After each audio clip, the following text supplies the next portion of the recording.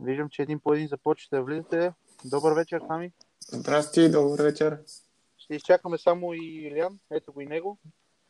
Окей. Добър вечер, момчета, още един път.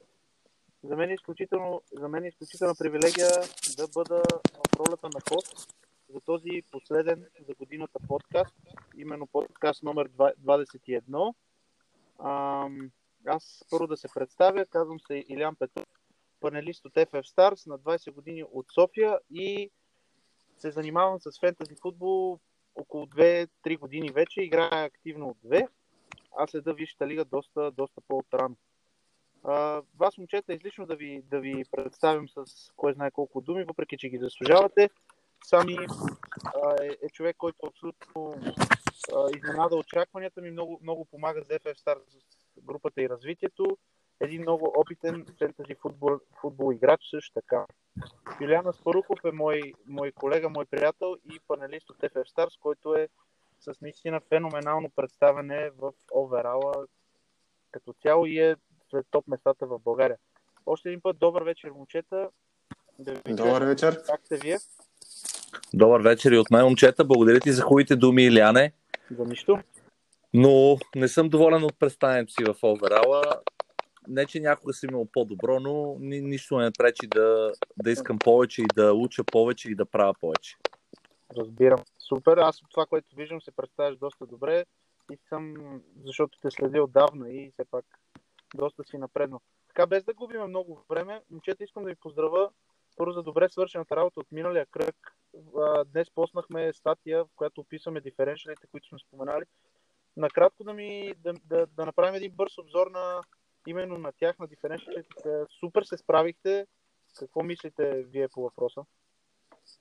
Първо, нека да поздравя Сами за силния му месец декември, макар че последния кръг малко го беше яд. Много ме беше яд, че не оцелих това, което трябваше. Но... Да, в крайна сметка имаше по-силен декември месец от моя, така че поздравления. Благодаря. Въпреки, че моят човек ме предаде в последния момент, но риск печели, риск губи. Ти знаеш, имаме там една група, където участваме. Общо взето капитана изигра ролята, кой ще спечели. Така или иначе. Има някакъв звук, само напред да не измъчваме нашите слушатели. Иляне, не знам дали ти цъкаш по клавиатурата, но е добър момент да спреш. Не съм, аз също го чувам. Да. Сами ти ли си? Не. Аз съм си оставил телефона. Аз го чувам малко като пръщене, което го чувах още отдавна, но ще видим. Добре, няма значение. Вече е окей. Какво ще кажете за Фостър, Кико, Фемения, Сар, Калварт Люин и Трой Дини сме описали. Всички те донесоха точки. Надяваме се доста хора да са си ги взели. За този кръг аз лично с нетърпение очаквам по-късно да разбера какво сте ни подготвили. Ще кажете ли по някоя дума за тях или направо да преминем към диференциалите за новия кръг? Разбира се, Сами, може ли аз да почна? Да. Част от тях, между другото, бяха моят така наречен гембъл с играчи, които са 0,1%. И някои от тях, Сар, например, Трой Дини, успяха да отбележат доста добър брой точки. Кико Фемения, Бен Фостър също, макар че Бен Фостър е над 1%. Имах, разбира се, и пикове като Михаил Антонио, който в първия мач направи асистенция, втория не го пуснаха титуляр. И съответно съм доволен от избора, който предложихме на нашите слушатели, и също Ради Цонев имаше така някои доста добри попадения, за което му благодаря на него. Беше удоволствие да направим този подкаст с него. Мога да кажа, аз като го слушах, преди да дам думата на Сами, вие се обединихте тогава с мнението около Кико Фемения. Аз с тебе също го обсъдих. То реално не донесе нито точки бонус, нито нищо, но една суха мрежа никога не е лошо като да я имаш. По-добре да я имаш, колкото да я нямаш. И супер ми се отрази на мен Кико Фемения. 4-2. Благодаря ви за този избор. Сами ти какво имаш да кажеш по въпроса? Аз съм най-трайно изненадан от Трой Дини. Това не го очаквах, честно казано, и това беше най-добрият пик. Между другото, за капитан. Без майтап. Ако погледнем кръга, ако някой го беше избрал, щеше да си донесе доста точки. Само да се включа тук. Този някой е водещият на подкаста тази вечер. Ти ли го избра за капитан? Да, точно чухме се с Юлиан. Реално в 1:22 той още не беше взел решение. Аз реших какво пък толкова. Така ли, че изоставам там в нашата си мини-лига. Риск печели, риск губи. Юли ми каза, нали знаеш, на твоя глава си по принцип не стават толкова лесно нещата, но реших да пробвам. Отрази ми се много добре. Аз го очаквах и съм супер, супер доволен. Браво! Слабия сега сезон. Поздравления за добрия избор. И смелостта, разбира се, много си смел. Да, това си беше смело, да. Добре. Нещо друго имаш ли да добавиш сами? Извинявай, че така ти взех думата. Не, нямам. Добре, супер, тогава. Всичко излиза за пореден път, така че да се надяваме, че този път турбодиференциалите и диференциалите ще помогнат на някой. С интерес тогава ви давам думата. Първо на Юлиан ще му я дам, да чуем неговите диференциали, какво ни е подготвил той. Ами аз вече се пресявам, че ще дойде някой кръв, който няма да ги оцелим, тъй като последните няколко подкаста наистина някакъв късмет ли, не знам какво е. Така доста добре ги подреждаме.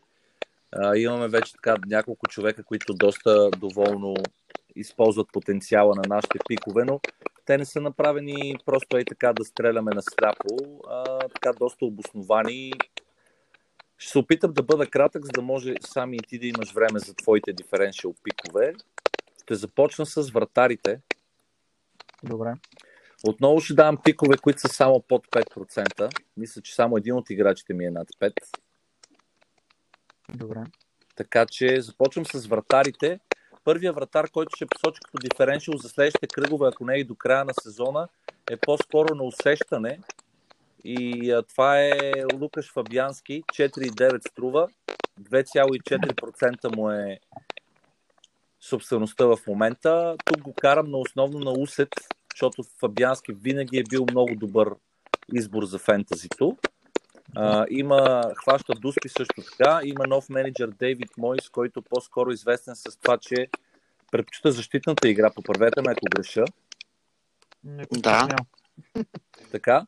И друго, което искам да изтъкна е Уест Хем, които до момента са допуснали 32 гола, всъщност, които от 20 мача в първенството, а е трябвало да получат 38. Това според мен се дължи до голяма степен на отсъствието на Фабиански и пазенето на вратата на Дейвид Мартини. Според мен това недоразумение Роберто. Така че очаквам процента на голове, очаквани голове срещу тях значително да спадне и с авторитет Организация на защитата и спасявания Фабиански да окаже своето влияние. Така че смело към Фабиански 4,9 и 2,4 собственост. Мога ли само да допълня нещо? Да. Аз също ще да кажа Фабиански.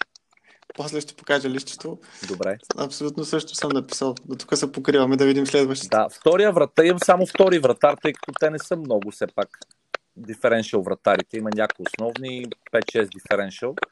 Бен Фостер е втория ми вратар, 2,8% е 4,8 струва, 2,8% собственост. Формата на Уотфорд, според мен, започва да се вдига и то доста. Програмата им е изключително благоприятна и ефекта Найджел Пирсън вече почва да си личи. Като тук в своя защита ще кажа, че Уотфорд са допуснали 33 гола до този момент, което в сравнение с повечето им съседи, поради първоначалния ужасен старт, така имаха доста допусти гола, но последните мачове се движат значително по-добре. И сега вече с Найджел Пирсън очаквам тези 33 гола, които е трябвало да получат от началото на сезона и те си получили точно толкова, постепенно да намаляват и Бен Фостер да използва момента и да дръпне при вратарите. Между другото, не знам дали знаете, Бен Фостер е една от началните позиции по точки. Той е на второ място, т.е. той дели първото място с Хендерсън от Шефилд Юнайтед. По 79 точки имат двамата. Мога ли само тук да ти задам един въпрос? Да. Преди така добре изглеждащата програма на Борнемут, какво ще кажеш за Арон Рамсдейл? Сигурно си го погледнал, имаш мнение, за това те питам. Да, има мнение. Не ми харесват Борнемут. Нейтан Аке, откакто го няма, са, бих казал, доста слаби. Срещу Бърнли нямаха точен удар. Срещу Арсенал някакси измъкнаха равенство, нали, първия мач на Артета. Срещу Брайтън бяха абсолютно втора цигулка. Така че победата срещу Челси и клиншита го отчитам по-скоро на шанса. И предишните им 5 мача също нямат клиншит. Така че в 10 мача един клиншит да имаш и да играеш с толкова контузени в защита, по-скоро Рамсдейл, ако мога да взема Фостър, който е 0,1 повече, няма да се колебая въобще. Да, сега въпросът просто ми е сега, когато погледнах програмата, то реално не зависи от Рамсдейл, той се представя много добре, мога да кажа от началото. О, да. Но За Рамсдейл като вратар мога да кажа само хубави неща. От към фентази гледна точка не ми харесва Борнемут. Как се представят защита? Моментната им форма, въобще даже то не е моментна вече, тя стана традиционна форма, не се получава добре. Да преминем към защитниците тогава? Да, с удоволствие. Първия, който съм показал като избор, това е Джо Гомес, който е 5,1. Супер. 1,7% собственост е. Има нещо друго там, обаче програмата на Ливърпул не е много добра, но вие като фенове на Ливърпул, момчета, може би забелязвате, че откакто Джо Гомес играе, се наблюдава някакво подобрение на защита на Ливърпул. Ами аз ще започна преди сами, сигурно ще той има да каже по въпроса, но си говорих с теб онзи ден, си споменах миналогодишната стартова защита на Ливърпул, миналия сезон, която започна с тази поредна серия без гол. Реално сега е абсолютно същата. Реално Клоп имаше проблема и беше наложително да налага или Матип, или Ловрен. Като Матип не беше толкова зле, но Ловрен наистина е пократителен. За този човек няма момент, в който той да е във форма. И за жалост, наистина Джо Гомес тази контузия миналата година наистина лошо, но аз забелязвам тези 4 поредни мача с суха мрежа, нали, като не включвам и световното клубно, съм изключително доволен от Джо Гомес и за мен е един бюджетен вариант, с който абсолютно се съгласявам с тебе. Така че да. Сами ти имаш ли да кажеш нещо за Джо Гомес? За Джо Гомес бих казал, че е нож с две острията. Понеже ротациите те първо предстоят. Това е друго. Идва Шампионска лига, но на този етап не е лош избор. Не е лош, да. Да кажем, че Матип все още не е възстановен и няма общо взето кой друг да е. Но с Ван Дайк доста добре се получават нещата. Мисля, че бяха 4 последователни чисти мрежи, което си е супер. Да, съгласен съм с теб. Сами въпросът е, че той носи алтернатива като диференшъл и 1,3 е по-ефтин. Да, определено. Ако някой би си го взел, би му донесъл следващите кръгове. Поне до връщането на Матип за мен е твърд титуляр. Да, и също така е с точки бонус. Почти всеки матч прави колкото Трент. Предния матч направи един-два много важни блока срещу Улфс. Защита, което също се отчита на фентазито. Така че Джо Гомес ми е пик номер 1 с диференшъл, въпреки трудната програма на Ливърпул. Добре, супер. Номер 2 ми е Александър Зинченко от Ман Сити с 5,2 струва, 2,6% собственост. Избрах го по няколко причини. Първо, благоприятната програма на Ман Сити, поне в дефанзивен план. Ман Сити играят с Евертън у дома, с Астън Вила като гост, с Кристал Палас у дома, и с Шефилд като гост и след това с Пърс като гост. Нито един от тия отбори не е някакво страшилище. Личи си, че от Гвардиола не харесва не харесва Менди, извинявайте. И въпреки многото бекове в Ман Сити, мисля, че сега има и FA Cup, Зинченко ще играе в първенството, докато ще даде на други играчи Гвардиола възможност в другите турнири, като разбира се риска от ротации при Зинченко е голям и сами трябва да прецените дали 5,2 защитник, който може да бъде ротиран, си струва. Добре, супер. Просто силата е, че само 2,6% го имат. Третия, който бих препоръчал след матча с Челси, може би дори още един кръг, ако искате, може да изчакате. Последният защитник, който съм селектирал е Адам Уебстър от Брайтън, който злощастно пропусна последния матч, го оставиха резерва и клиншиите на Брайтън, така не ни донесе точки, но струва 4,4. От началото на сезона има 3 гола. Той е централен защитник и е 0,6% собственост. Сега повечето фентази експерти ще си кажат, той пък препоръчва централни защитници. В случая с Уебстър, мисля, че е съвсем оправдан. Абсолютно. Абсолютно бих се обединил и наистина просто по лоши обстоятелства така в случай да е резерва, иначе ще да запише отново точки, както ги записа и срещу Тотнам пред последния, така че нали, нямаш как да знаем, че точно той ще почива. Може да се предположи, но все пак това е лош късмет просто. Да, сами бих искал да чуя и твоите. Да, и аз също. Вратари и още защитници, ако имаш. Вратаря ми е същия, за защитници аз съм си го набелязал и вече си го взех още миналия кръг. Но тези, които го нямат, могат да го вземат вероятно след следващия матч. Аз съм си набелязал CDB от Евертън. Ти си го взел, нали така? Взех си го, да. Мислех, че ще качи. Гледам мачовете, последните 2 мача на Евертън.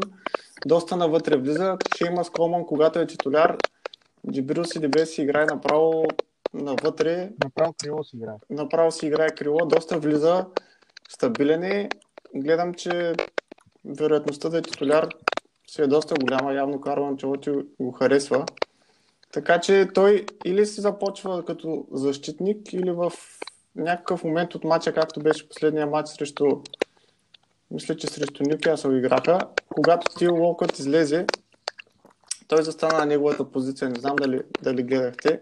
Да, така беше. Шеймас Колман застана отзади. И аз обичам по принцип защитници, които могат да донесат някакъв атакуващ потенциал, и за този процент притежание мисля, че окей. 1,3, аз когато го взех беше 0,8 притежанието му. Да. Срещу Манчестър Сити може би е рисково да го пускат, но после има Брайтън, Уест Хем, Нюкасъл, Уотфорд, Кристал Палас. И аз сериозно мисля, че защита на Евертън ще се подобри в следващите мачове. Тя вече се подобрява. Така че не мисля, че е лош като алтернатива. Много добре. Съм с теб сами и аз съм си го взел точно поради тази причина. Може би малко избързахме с теб 1-2 кръга, но очакваме да качи цена. Да, очаквам да качи цена и аз така ли иначе имах мат таргет, който се контузи и така ли иначе трябваше да го махам. Така че предпочитам някой, който може да върне нещо. И който най-малкото играе, да. Прости ми тук, че съм те копирал, аз също махнах мат таргет след клиншита му и си взех CDB. Просто не съм знаел, че имаш такива планове. Виж как се препокриваме и той точно тогава се контузи следващия матч. Точно сме взели правилното решение. Да, супер. Имаш още защитници? От защитниците не. Добре. Да кажа тогава халфовете ми, те са 3 много набързо, след което ще остават и да ги кажеш. Добре. Супер. Започвам с Риад Марес. 8,3 струва 4,7% собственост. Все още е под 5%. Забележете, Риад Марес има 900 играни минути, има 5 гола и 5 асистенции. Тоест, това са 10 мача, в които 10 пълни мача, в които на всеки 90 минути Марес има гол или асистенция. Така. Също така напоследък се забелязва, че Бернардо Силва в отсъствието на Давид Силва играе централен халф, което оставя практически Марес без конкуренция на дясното крило. Съгласни ли сте? Поне към момента, предвид и контузията, тази на Сане от началото на сезона, той абсолютно няма тази вариативност, която имаше миналия сезон. Принуден е да играе Бернардо, понеже е по-поливалентен играч, да играе по-назад, и за Марес с двете ръце те подкрепям и наистина, ако някой има възможност да го взема, аз твърдо го подкрепям. Единственият риск е, че подлежи на смени и на ротации. Извинявам се за грешната информация. 5 гола и 7 асистенции има за 903 минути. Нищо важно, че се поправи. Да, само за справка, предния сезон целия Марес има 7 гола и 4 асистенции. Вече общо взето почти се е стигнал от точките и головете асистенциите от миналия сезон. Добре. Да, това е за Риад Марес. Риска е отново казвам на всички фентези футбол маняци, риска от игровото време и ротациите. Сега, второто ми попадение е супер турбо рисково. 0,8% собственост. Казва се Михаил Антонио, играе в Уест Хем и струва 6,9. Сега ще се обоснова обаче с цифри, защо съм го селектирал него. Той има 3 гола в 543 изиграни минути до сега. Има отменен гол и асистенция от ВАР до момента, които гледах и двата матча, бяха доста спорни. И всъщност Антонио в момента е единствения светъл лъч в играта на Уест Хем, тъй като Але не вкарва. Другият им нападател Адеми е много епизодично включван в игра. Също така Фелипе Андерсон и Ярмоленко, Лансини не са на ниво. Според мен този, който ще вкара най-много голове от Уест Хем до края на сезона е Антонио. И забележете следното. Коефициента на Антонио за expected goals на матч е 0,44. Сравнявам ви, коефициента на Садио Мане е 0,46. Т.е. те имат почти еднакъв процент, еднакъв expected goals, очаквани голове на матч. Само за сравнение ви казвам, Деле Али и KDB са по 0,27, а Ричарлисон е 0,25.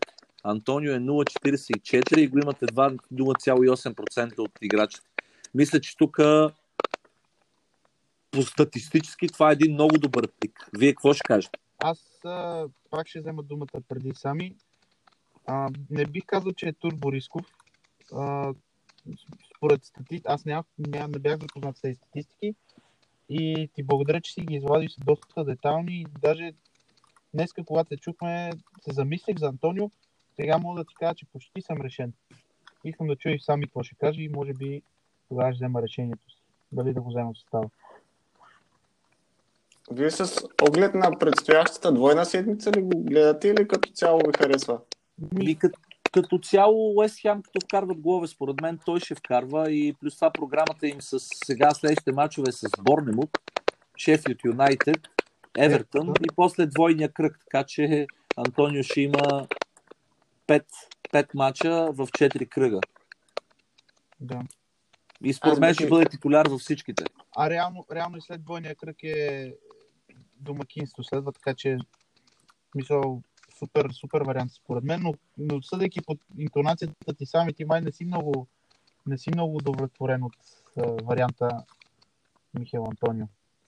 Не, аз като цяло единствените играчи от Уест Хем, които бих взел или вратаря, само Фабиански. За всичко останало бих изчакал поне още 1-2 мача, за да видя нов менеджер. По какъв начин, на каква позиция ще играят Антонио и Филипе Андерсон, за да видя кой ще е изтеглен по-напред. Тъй като те де-факто и двамата Антонио мисля, че играе по-напред от Филипе Андерсон. Антонио направо си играе нападател. Да, те имат голямо разочарование с тази покупка на Халер. Мисля, че е добър пик, но бих изчакал поне 1-2 мача. То така или иначе има време до двойния кръг, така е прав и не е нужно да рискуваш сега, но все пак ми направи впечатление. Там много бързо ви казвам, в смисъл ви казвам, то вие го знаете, но там и Пабло Форнаус, този испанеца вкара гол. Сега последния мач, въпреки че не победиха. И изобщо там не могат да се оплачат от къса скамейка или от нещо, като изключим вратарите. Така че трудно е да предположиш кой ще играе титуляр. Нали? Залагам се, че Антонио ще е титуляр, защото все пак е един от най-добрите им футболисти, но къде точно ще играе не се знае, но все пак е добър пик. Благодаря ти, Юли. И бих го взел за двойната седмица. Между прочим, ако продължава да играе толкова напред. Не е толкова рисков. Да. Добре, да чуем. Юли, мисля, че има още един халф, после може да минем към Сами, ако не се лъжа. Или ти ги каза... Не, имаш още един халф да кажеш, Юли, нали така? 3 каза. Да, имам още един, да. Добре, нека чуем. Така. Третия ми халф се казва Муса Дженепо и е от Саутхемптън. Има проблеми с контузия, момчето. Това е голям риск, иначе когато играе е много опасен, 5,2 струва, 0,2% собственост.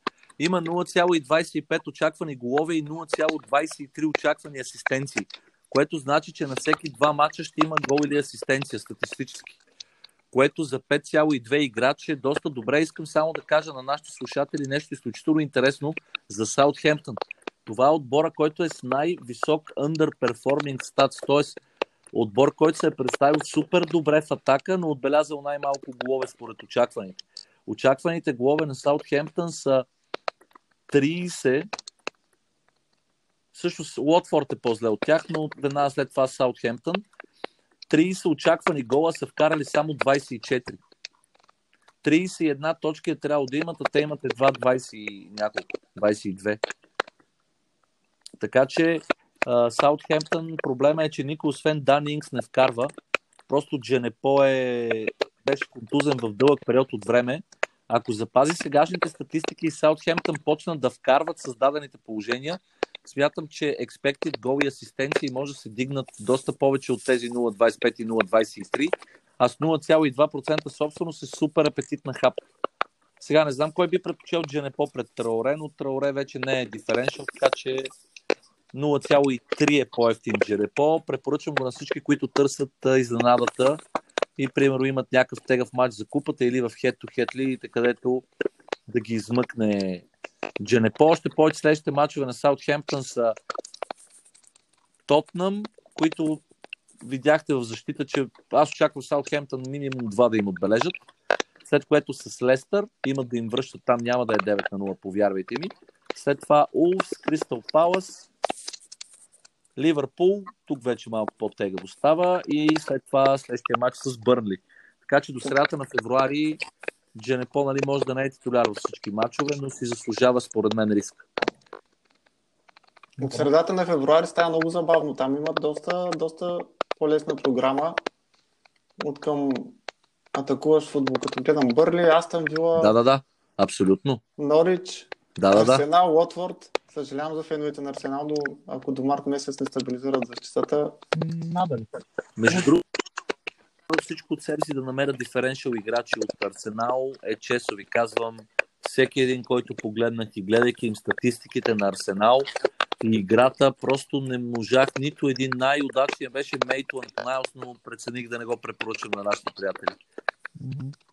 Аз Просто не можах. Все пак да се присъединя към тебе с малко по-различно мнение. Мога да твърда, нали, това е друга тема, че до гола на Берт Лено наистина бяха много натиснати, но една идея се забелязаха някакви така искри в защита, т.е. че има, нали, до влизането може би на Шкодра Мустафи. Да. Предлагам да не губим време да обсъждаме този в момента не е впечатляващ фентази отбор, да кажем. Сами оставам теб за халфовете и диференшалите, аз приключих. Нападатели не си ли си избрал? Избрал съм си, но халфове имаш ли да добавиш? За халфовете мога да добавя с малко притежание, които мисля, че може да донесе Уилям от Челси. Той е като притежание 5,5%. Да. Пулишич не го виждам скоро да се завърне, дори да се завърне. Надали ще е титуляр веднага. Надали ще е титуляр веднага. Така, играе доста навътре, ако сте забелязали. Имат горе-долу лесна програма до 24-та седмица. Мисля, че не е лоша опция за това притежание. Също бих почнал да следя и Погба. Той е с 3,9, но не бих препоръчал някой да си го купува в момента. Просто да го следи като представяне дали ще го пускат повече минути, дали ще играе, защото страшно много му падна притежанието и е винаги добра опция. Друг, който наблюдавам е Хари Уилсън от Борнемут. Любимеца на Илян. Не желая да коментирам тази тема. Все пак ще остава от джентълменска право, ще остава сами да довърши. Той не знае се пак. Да, той предполагаме някакви пристрастия заради Ливърпул, но там просто няма кой друг в момента. Фрейзър е в отвратителна форма. Хари Уилсън е с 2,3% притежание. Следват лесни мачове. Уест Хем, Уотфорд, Норич, Брайтън и Астън Вила.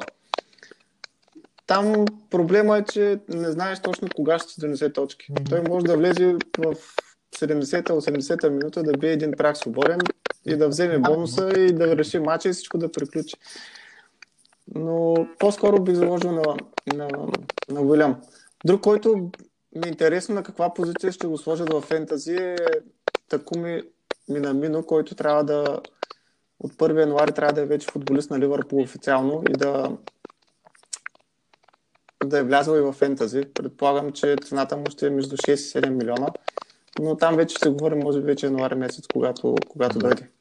Там бих препоръчал на нашите приятели един друг играч от Ливърпул, който напоследък доста скочи като форма и като голови естенции на Биг Кейта. Според мен Минамино ще бъде с много ограничено време в началото, така че Кейта е 5,2. Вие като фенове на Ливърпул сигурно няма да се съгласите, но аз за тия пари бих си го взел. Зависи. Аз го харесвам много. Имал съм го, миналата година го имах, така че бих си го взел сега. Той просто няма и толкова вече варианти в Алфата Лига, така че защо не? Аз съм кипил от интерес за Минамино, но като футболен фен, като фентази фен, малко съм скептичен, да ви кажа. Да, и с право. Да. И само да довърша темата, защо Хари Уилсън е любимеца на Илиан. Ами защото имаше веднъж 12 точки и веднъж 10 срещу Тотнъм и Нюкасъл, когато Илиан беше решил да го остави на пейката. Да. Следователно това последва едната седмица 26 точки на пейката сборно и от гола на Дънки и другите изяви. Предишната седмица мисля, че бяха от около 18 точки на пейката. Така че да не се изненадвате, когато чукнете и видите и трябва да скромнете по-надолу, за да не видите. Все пак сега се връщам. Така, добре. Момчета, нападатели сме, тъй като времето напредва, ще бъда по-бърз тук. 2 нападатели имам диференшъл, то там няма също много избор. Пак казвам, не съм гледал тия над 5%, само под 3 дори. Единия е за Доминик Калвърт-Люин, вече всички знаем, няма да го казвам въобще, който иска може да го вземе. В интерес на истината, той ми е трети избор, тъй като неговия статс е много, той е overperforming, т.е. статистиките му, това, което статистиките му показват, той вкарва много повече, отколкото трябва да вкарва според статистиката. Знаете ли го това? Аз не го знаех, признавам. Да. Значи, сега ще ви кажа точно какво имам предвид. Значи, Калвърт-Люин е с до момента 8 гола, а е трябвало да вкара 7. Тоест, положенията, които му предполагат, е 7 гола. Но говоря за последните няколко мача, когато има 5 гола, там му е високия статс. Тоест, там е вкарал повече, отколкото е имал. Иначе има 0,55 expected goals на всеки 90 минути. Но пък няма почти никакъв потенциал за асистенции. Просто му е такъв стила на играта. Сега, в сравнение с втория ми пик Нил Мопе, който е горе-долу на същата цена, има 7 гола и има 0,49 expected goals на матч. Доброто нещо, което мога да изтъкна в полза на Мопе е първо, че след 2 кръга програмата на Брайтън става изключително добра. И втората е, че той буквално няма конкуренция в Брайтън за титулярното място, докато Калвърт-Люин не бих казал, че ще бъде най-твърдия. Или не е най-твърдия титуляр със сигурност. И там имат Тосун, Мойс Кин, имат Ричарлисон и той играе като нападател. Докато в Брайтън си е Нил Мопе, когато има повече мачове, евентуално пуска Коналин или Глен Мъри, но Мопе ще е титуляр в 19 от 20 мача до края или там колкото има. Добре. И първия ми е 0,8% притежание, 6,2 струва, 0,8% притежание. Може ли да познаете кой е? Не. Трой Дини, да, за него няма да казвам нищо. Никакви тук статсовете са излишни, просто на усещане и на форма. Трой Дини е, така мога да кажа, едно куче на терена и може да бъдете сигурни, всяка възможност за гол в малкото наказателно или в голямото, която му се отдаде, ще използва на макс. И ако не се лъже, бие дуспите. Бие дуспите, да. Така че също ги бие, така че двамата са, да. Това е едно предимство пред Калвърт-Люин, макар че Евертън не знаем кой бие дуспите, защото не са им давали дуспа. Да. Значи няма да го махам Трой Дини, значи, скоро време. Мой съвет е дръж го. Дръж го за сега, да, и аз така мисля. Добре. А пък при Евертън дуспите най-вероятно сигурно съм ще ги бие. Ако се стигне. Те не са имали скоро в дуспа. Тук нямам какво да допълня. Това са ми абсолютно същите. Да. Даже аз имам едно чудене дали да купувам Калвърт-Люин или да изчакам още един кръг. Добре. Ще видим. Да преминем набързо и през капитаните и следват това въпросите, защото са доста и там ще трябва да отговорим максимално. Така че за капитаните сами започните и този път, че Илян Малко да почине. За капитаните за сега съм на Варди. Варди, добра. Или Хименес, Варди или Хименес. ако го вземат. Някой халф капитан? Ако го вземеш, интересно.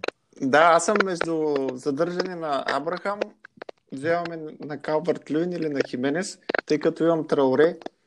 Ако е от халфовете, Кевин Де Бройне.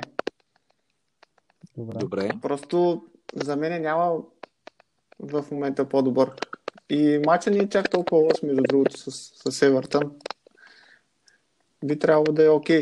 Трауре също е интересна опция за капитан срещу Уотфорд, ако говорим, нали, за халфове. Доста интересно, преди това ви казвам. Да. Въпреки, че днес четах една статистика, че най-очакваното в скоро време е Салах да вкара, но с Шефилд точно не би го сложил капитан. За сега залагам на Варди. Или Хименес, евентуално.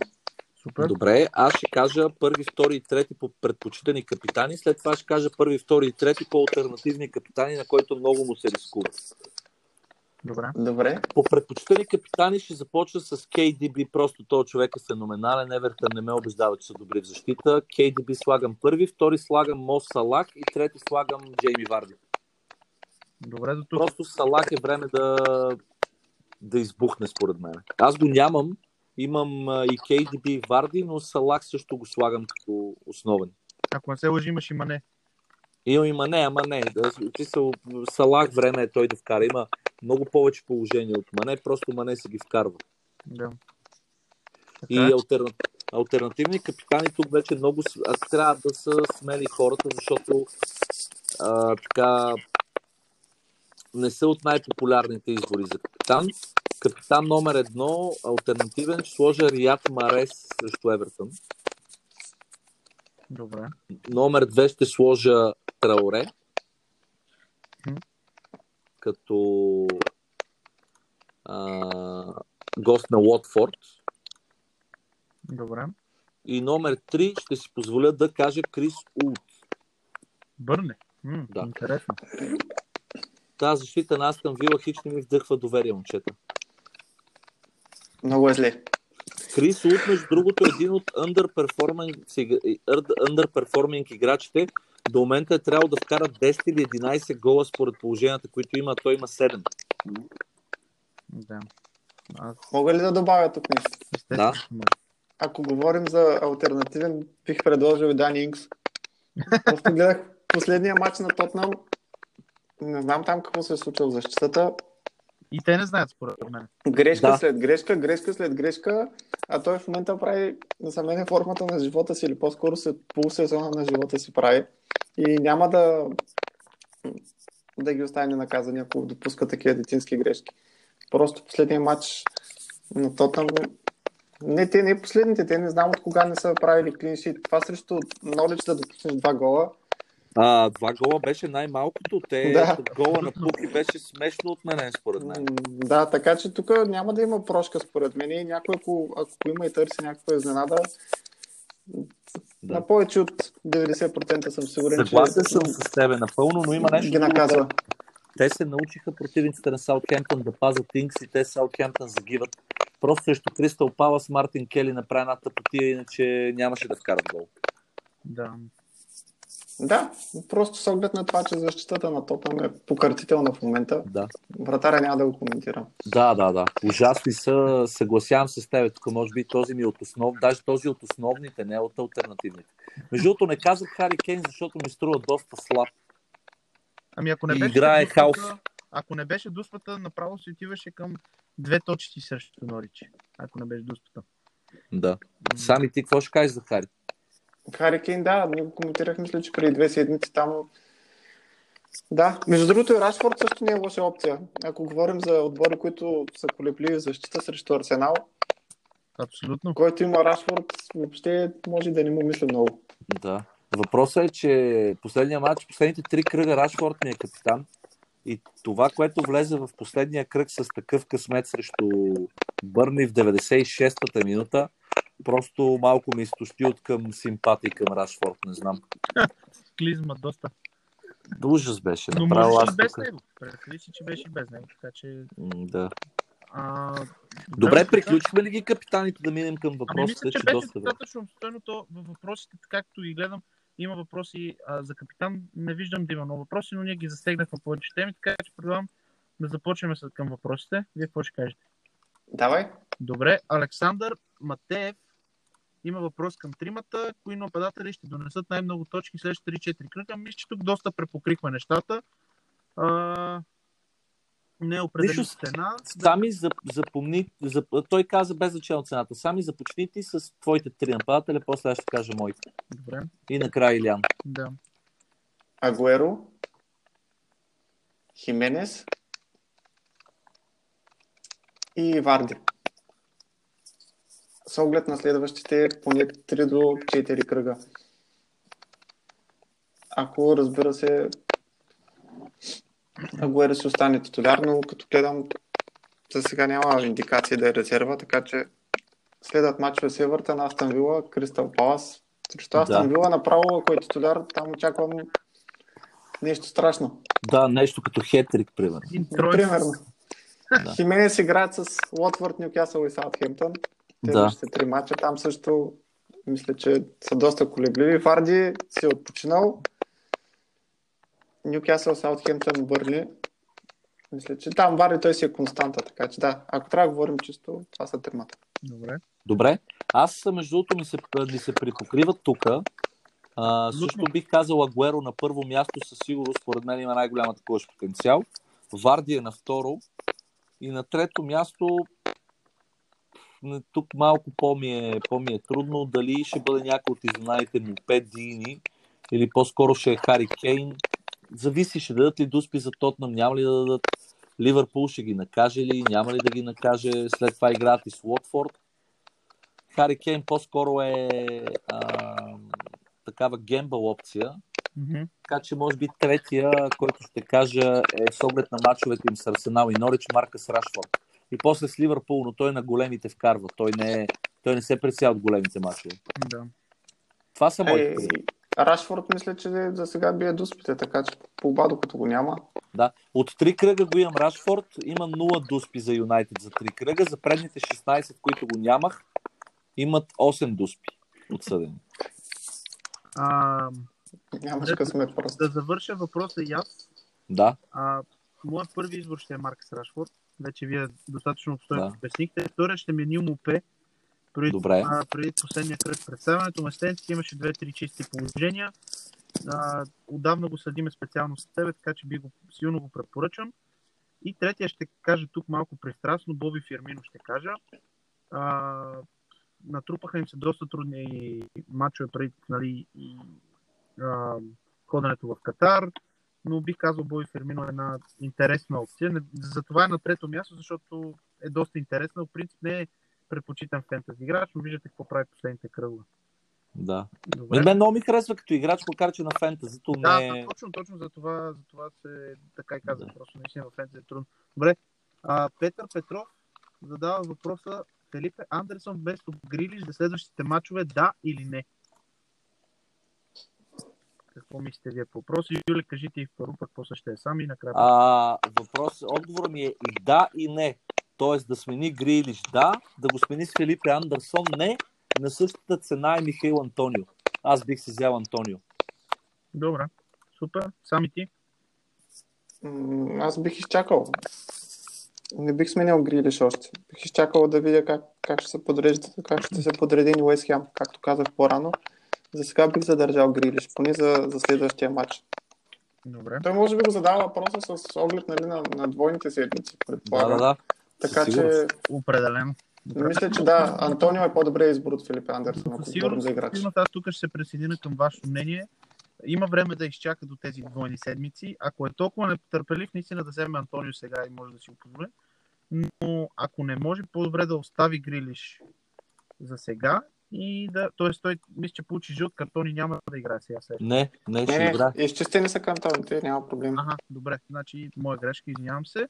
Значи може да го остави Грилиш. Аз съм на мнение, докато види в каква схема реално и кой ще играе и кой къде ще играе за Уест Хем. Това вече го казахме преди това. Така че следващ въпрос на Николай Христов. Иска да му препоръчаме нападатели измежду Ейбрахам, Фирмино, Мопе, Калварт-Люин и Дини. Има 9,3. Другите му нападатели са Варди и Инкс, но не иска да взима Рашфорд и Хименес, защото има вече Марсиал и Трауре. Мисля, че тук пак го споменахме доста. Нека Юли да каже кой би избрал от тези. Той явно си ги е набелязал. Аз бих си взел Трой Дини и ще инвестирам останалите пари в халфовата линия. В халфовата линия, или да си взема Трент. Ако няма Трент, момче. Аз бих направил също и ако слуша наистина в началото, ще разбере защо в подкаст. Сами ти имаш да добавиш по този въпрос? Аз бих взел Калварт-Люин и бих разпръснал парите другаде. Да, тоест, по бюджетен вариант, с оглед на това, че... Те мислят, че горе-долу Дини и Калварт-Люин не са много различни като цени. 0,5 на разликата някъде, или 0,4. Но пък Евертън имат по-добрата програма от Уотфорд, със сигурност. Имат, по-добрата програма и те мисля, че двамата са с малко притежание, така че... Да, и двата са под 5, 4, 7 и 0,8.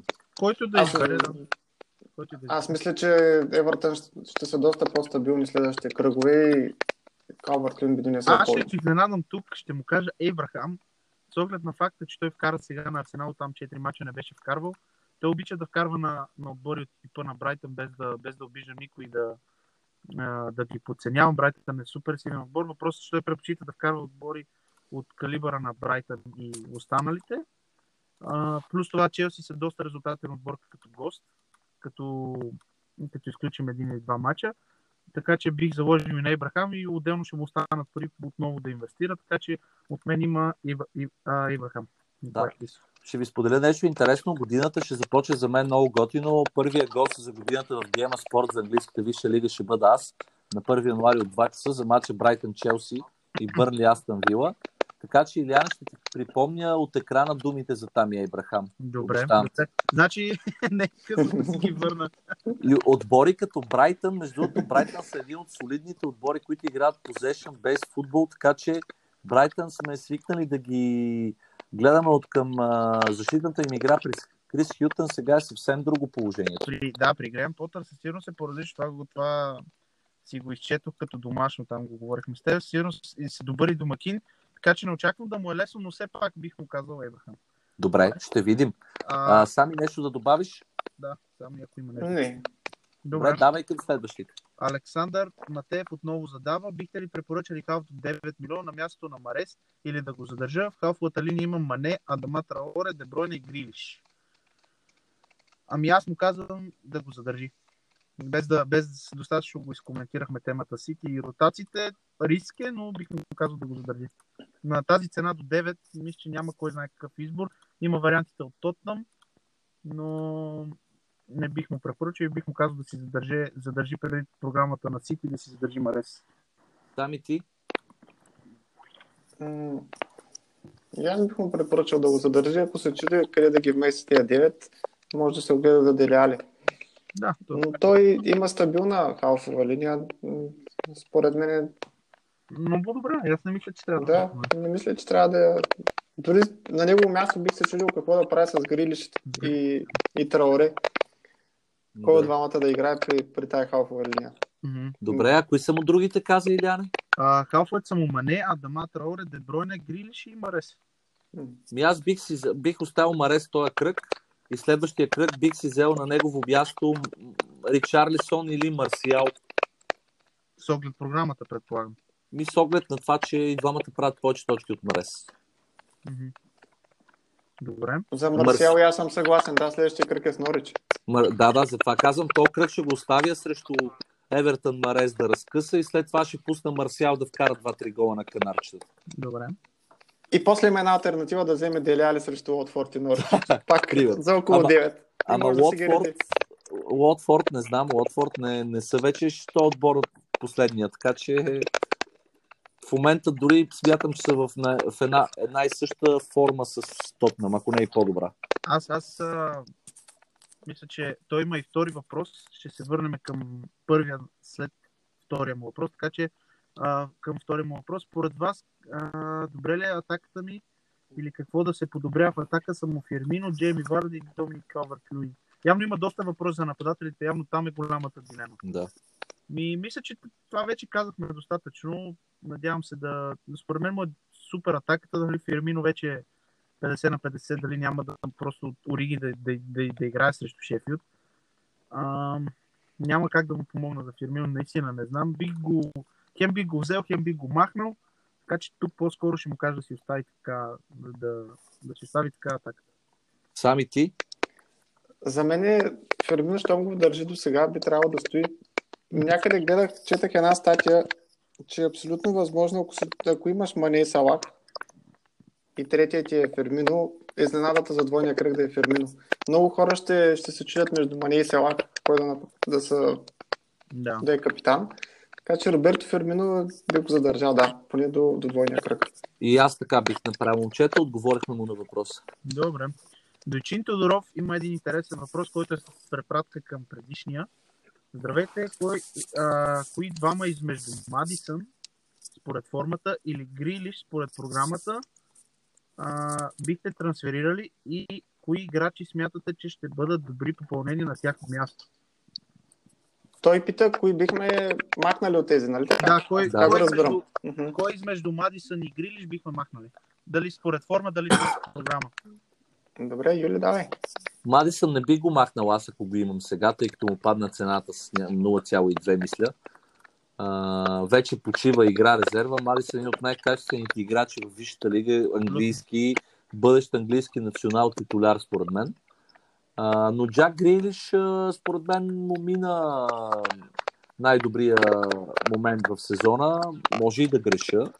Аз лично бих махнал Джак Грилиш и бих си взел Сар от Уотфорд, Траоре от Улфс, Маунт от Челси или в този ценови диапазон Вилфред Заха. Интересно. Добре. Някой измежду тези, които казах. И разбира се, Михаил Антонио изненадата. Добре. Сами ти? Аз Грилиш мисля да му дам последен шанс. Mm-hmm. Така че ако трябва да избирам между Мадисън и Грилиш, бих избрал Мадисън. Ако трябва да избирам между Инкс и Абрахам, бих избрал Инкс да остане. Значи Мадисън и Инкс остават, Грилиш и Абрахам заминават. Добре. Супер. Може би и аз с една идея и за нападателя съм съгласен, така че припокривам се с пропуснах въпроса за нападателите, не от гледна точка, за да се съчетая с времето. Просто наистина този въпрос нападателите доста го обсъдихме и подробно може да избере какво да направи. Да. Така че преминавам направо отново към Александър Матеев.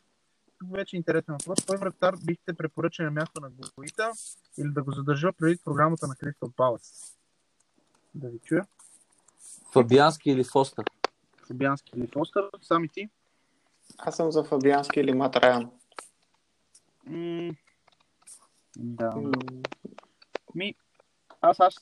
Който от тримата да вземе, според мен, ще е добра алтернатива. Аз мога да му кажа, че от началото ползвам Шмайхел. Шмайхел, нали, ценово не е много съвместим, но съм доволен от него. Преди слабия матч на Лестър на Етихад пак донес някакви точки и срещу Ливърпул не съм очаквал да донесе точки, но програмата сега им става една идея по-добре, така че очаквам и Шмайхел, но нали вече той е доста по-скъп вариант. Добре. Значи от топ 10 вратарите в топ 10 по точки най-скъпия е Шмайхел. Да, това вече е индивидуален избор и аз го направих в началото на сезона и просто не съм... Прецених, че не ми е толкова... Нали, не искам да подценявам вратарския пост, просто не можех да взема решение за това отново. Вратарския пост, между другото, е много важен. Аз си гледах вратарите последните 10 кръга и почти нищо не ми връща вратаря, така че вратарския пост въобще не е за подценяване. Така е. Аз съм го закъсал с Полпи и Макарти. Рамсдел не е лоша опция също. Да, аз също бих му казал Рамсдел, както питах Юлиан в началото. Интересна опция. Добре. Емил Тошев, въпреки въпроса му, ще се радвам да ни пише налично, просто защото времето ни притиска. Нямаме време чак такъв анализ да направим. Много се извинявам, но може да пише на който и да е от нас. С радост бихме му помогнали. Кирил... Да допълня нещо, може ли? Този линк, който е оставил, не води към неговия отбор. Така че ако може да остави нов линк, за да се види. Аз го имам сами, ако отвориш Fan Battle кръга, там има линк Fan Battle на FF Stars. 19-ти кръг, точно Емо Тошев, мой приятел и много готин така фентази играч. Да. Там го има линка, даже в момента го отварям. Да, аз гледам. Ами ако искате набързо да преминем, все пак да му обърнем внимание. Да го помогна да. него, да. Да. Много набързо. Аз съм го отворил, да. Добре. Какъв беше въпроса? Въпросът му е късно ли е да правя промени и да включа тренд в отбора и заслужава ли си преди програмата на Ливърпул през януари? Уточнение. През януари? Аз мога Сами, да кажа, кажи че... ти като фен на Ливърпул. Аз или Сами, че не чух, извинявам. Да, ми Сами. Добре. Тренд до края. Абсолютно. От тук до края на сезона всеки кръг Абсолютно. титуляр. Играч на Просто... след Да. той Де Бройне ще спорят за приза, но категорично тренд. От тук до края тренд, дори да влезе резерва в 70-та минута, пак може да върне много повече точки, отколкото останалите защитници. Добре. Аз тогава и аз набързо да се включа. Емо, бих махнал Хари Кейн и Серж Орие, това недоразумение. И бих си сложил Маркъс Рашфорд и Трент. Мисля, че ще стигнат парите. Идеално влизат. Ако можеш го направи, Емо, имаш благословията и на тримата. Идеална идея. Да, това е като ти гледам отбора Емо, нали, на първо място. Аз имам и Али, Грилиш и Дебройне, на Салах на място имам Мане и отпред имам Варди, само че не Инси Кейн, на Рашфорд и Хименес. Другия вариант е да си вземе някой от Улфс, ако иска. Може Кейн за Хименес и Али за, или примерно Орие за Трент, Али за Марсиал, но това той трябва да си го прецени. Аз бих му казал Орие задължително да го махне. Въпросът е там вече да реши Трент ли ще вземе или може. Естествено, че може и Робъртсън. Въпреки, че Робъртсън в момента не е очевидно не доставя точките, които Трент прави, но Робъртсън е един играч, който е абсолютно възможно да го направи всеки момент. По-ефтин е, така че един... Ако нямаш пари за Трент, си взимаш Робъртсън. Разликата е 20 точки между двамата, като всички тия 20 точки дойдох от един матч. Да. Така, не могат да дойдат още от един? Могат. Може и обратното да стане. Може и обратното да. Обратното... Анди започна сезона по-силно от Трент. Обратното е много трудно да се случи. Така е, да, той не бие статични. Той не бие статични, не бие корнери, не бие преко свободни, не навлиза толкова навътре, не му дава топката. Аз забелязах между другото, че изпълни два от корнерите срещу Уотфорд, които бяха реално отляво, което ми направи впечатление. Преди съм виждал Трент да ги изпълнява за това, което ми направи впечатление, но както и да е. Добре.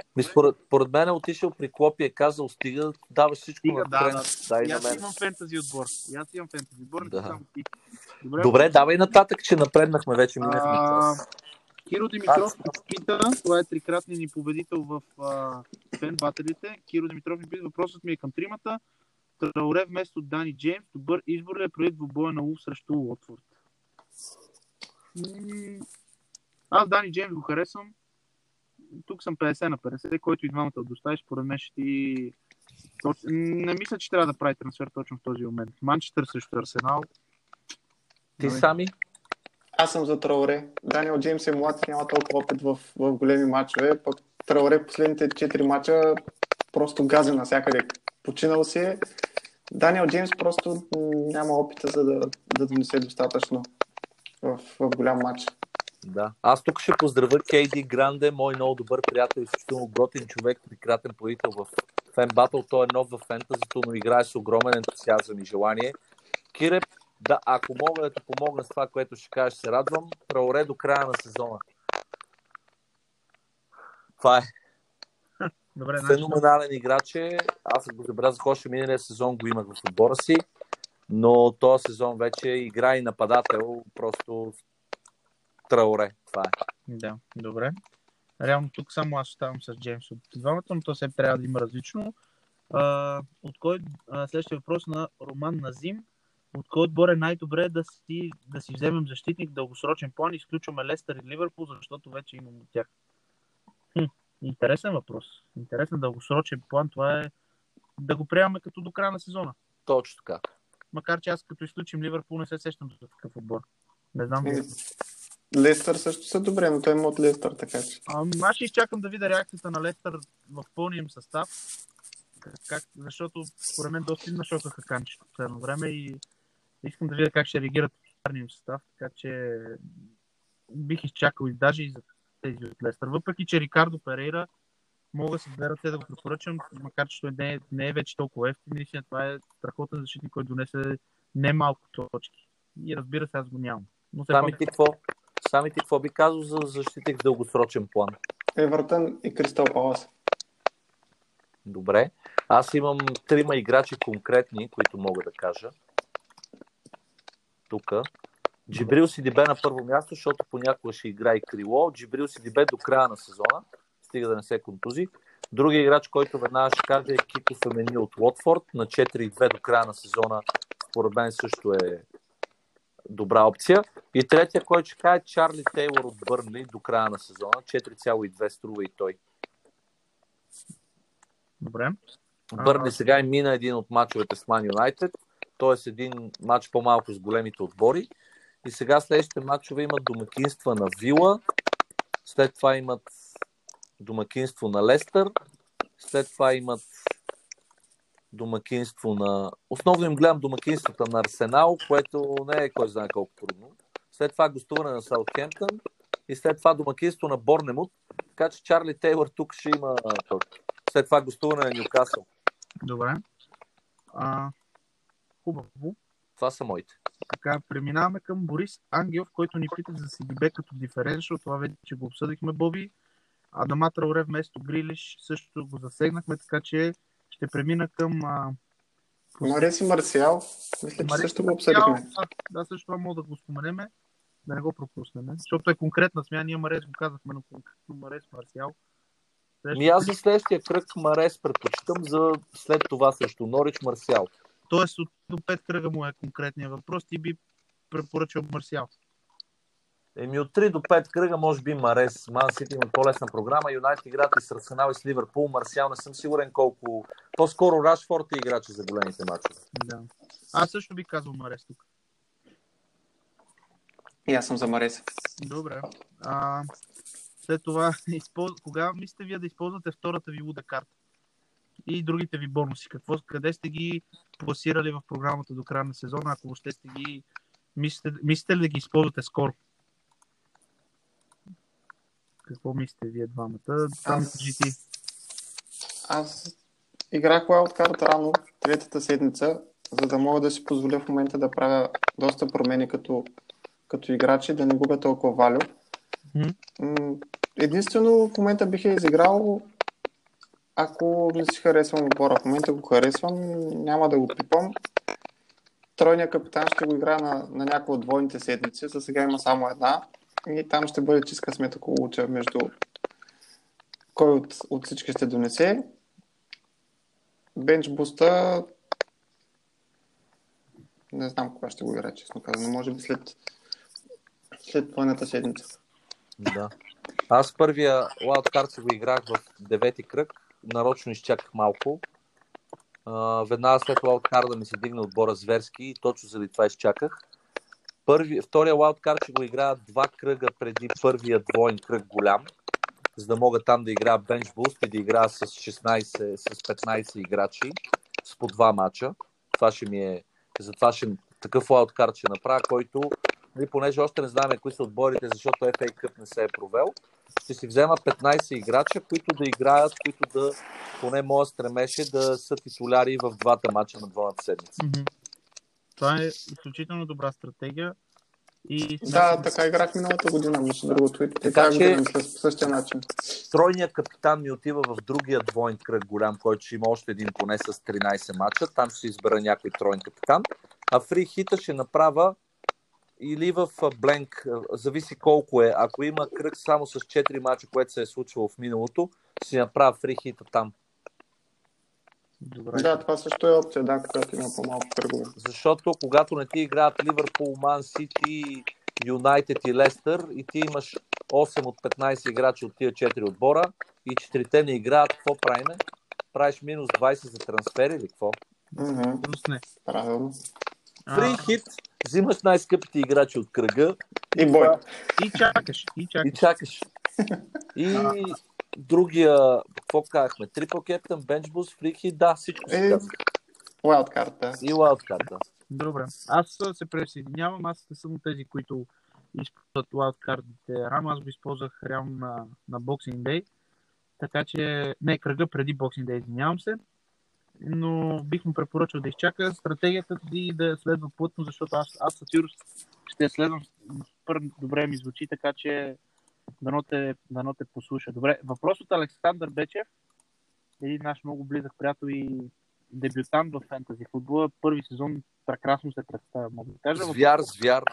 Въпросът му е Тод Кантуел или Джак Рилиш да е титуляр в предстоящия кръг. Явно това му е дилемата на него. Аз му казвам, преди вие двамата започне, директно му казвам Кантуел. Кантуел съм аз. Аз съм за Грилиш, поради това, че защитата на Кристал Палас е по-стабилна в момента от защита на Бърли. И според мен би било тежък матч. Тежък ще е със сигурност. Да. Те Норич вкарват на всичките, на Ман Сити, на Ливърпул, на Тотнъм, на Палас да не вкарат, и Кантуел почива предния матч. Защо изброи? С оглед трите последователни гола, които допускат, това днес го обсъдихме с теб, Юли, там по един гол, дето допускат всеки кръг. Като нищо Кантуел да ги наниже. Грилиш също е вариант, така че аз му препоръчвам. От мен и Юли имаш Кантуел, от сам имаш Грилиш. Добре. Владимир Петьов, въпрос номер 1. Дали препоръчваме да се взимат играчи на Челси предстоящите кръгове с оглед непостоянната им форма и дали е добра идея като цяло да се взимат играчи от Челси? Общо взето казвам. Тоест глобално засегнато, реално може би без поста защитник и вратар има предвид Влади, както гледам. Аз мисля, че... Да, кажи. Аз бих му казал, че аз конкретно с него го познавам и знам, че има Маунт и Ебрахам. Бих му казал, че ако реши да не смени Маунт, може и да го задържи, но Ебрахам да го остави, да види дали ще продължи да вкарва сега. Аз и преди това го засегнах, но може да ги остави, но не и да взима повече със сигурност. Двама от Челси, даже ако не е само Ебрахам, според мен е твърде много, но да ги остави за сега. Има други там по-належащи неща да прави тях. Вие какво ще кажете? Аз мисля, че казах мнението за Уилям, но той ако има Маунт и Ебрахам, по-хубаво да ги изчака още един кръг, тъй като в момента са гости. Мейсън Маунт последния кръг доста добре се простави, да. Според мен влезе доста добре в матча. Въпреки, че тактически от самото начало не бяха подредени явно както трябва, но... До смяната, Жоржиньо. До смяната вече там се нормализираха нещата, да, и специално за следващия матч като гости, мисля, че бих го задържал. Добре. Аз се присъединявам, Влади, добра идея да имаш играчи от Челси. Програмата им следващите 4 кръга е прекрасна. Брайтън гост, Бърнли домакин, Нюкасъл гост, Арсенал домакин. Пак ще ги бият. Просто според мен трябва да стабилизират изявите си срещу у дома, срещу по-нетрадиционните отбори, защото ядоха бой точно от Уест Хем и Борнемут, които бяха в абсолютно неподходяща форма за момента да ги бият. Добре. Въпрос номер 2 също от Влади. Защитник до 5-6 милиона, който бихме препоръчали в следващите кръгове. Нека му кажем по един. Аз ще взема CDB, ще му кажа този. И аз. И аз съм за CDB или Джони Еванс. Кико Фемения също. Въпреки, че той е по-малко от 5 или 6 милиона. Бих му препоръчал, но то пак това се отнася вече и към третия му въпрос. Дали смятаме, че Уотфорд са излезли от кризата, със сигурност, според мен. И дали да взимаме играчи от тях. Кои по-точно? Кико Фемения, Трой Дини, Исмаил Асар. Аз тук мога да добавя Делофел, който малко съм 50 на 50, нали, дали наистина ще допренесе повече от Исмаил Асар, но аз мога да му кажа и Делофел. Вие какво имате да добавите? Бен Фостър. Бен Фостър, 2. Забрави го Бен Фостър, Влади. Съжалявам. Аз не бих пипал там. Това беше нещо моментно за мене. За Уотфорд ли? Не, според мен Найджел Пирсън ще ги стабилизира и давам една смела прогноза до края на февруари Уотфорд са в топ 15 със сигурност. Спасени са. Има го записано на подкаст, така че ако ти ще ми напомняш на живо от екрана, аз ще го напомня това. Добре. И харесвам просто да има нещо. Така. Добре. И последният ни въпрос е от Георги Арнаудов. Окей ли е да продам Лунстрам, който се оказа, че е контузен. Не съм го купил на 4, а съм го купил на 4,6. Аз тук няма да коментирам, ще избягна темата, защото не съм го имал Лунстрам цял сезон. Препоръчах на няколко хора да го махнат. Те реагираха така по-остро, така че аз с тази тема ще се съглася с вас, защото съм сигурен, че вие сте по-обективни по нея. Сами? Давайте първо. Георги Арнаудов е един много опитен фентази играч, смея да кажа много над моето ниво и над моите възможности и класирания към момента. Едва ли аз съм човека, който да ти даде, Георги, съвет за това нещо, но ако си го взел на 4 и 6, сега е 5 и 2, т.е. ти загубиш само 0,3 value. Аз лично, ако съм на твое място, бих го продал. Аз Лунстрам не съм го продал до момента, защото съм го взел на 4. Mm-hmm. Иначе контузане не се знае, нали? Не е май нещо сериозно, но по-скоро ако имаш възможност да си вземеш някой защитник с отбор с по-добра програма, от Евертън някой или за този ценови рейндж, кой мога да погледна като Брайтън, например, след следващите 2 мача им става също добра програмата, Уебстър Дънк. Така че трябва да прецениш ти. Аз лично, ако го бях взел на 4 и 6, да, щях да го продам. Аз бих го задържал цял сезон. Не бих го пипал. Само заради out of position. Така или така, или иначе срещу Ливърпул надали ще да се случи нещо, но после идва Уест Хем Арсенал. Възможно е после, да. Добре, аз бих му казал да го продаде, но това е чисто не спортсменска гледна точка, просто защото аз го нямах наистина цял сезон. Признавам си, това е една от грешките, които допуснах в началото на сезона. Не съжалявам вече, защото ще си я поправя по някакъв начин, но все пак бих му казал да я продаде. Добре, ако е контузен за по-дълго? Аз точно това ми е идеята. Ако пък толкова не може да преглътне живота без защитник на 6, винаги може да се обърне към Балдок, който забелязах, че последните кръгове се активизира.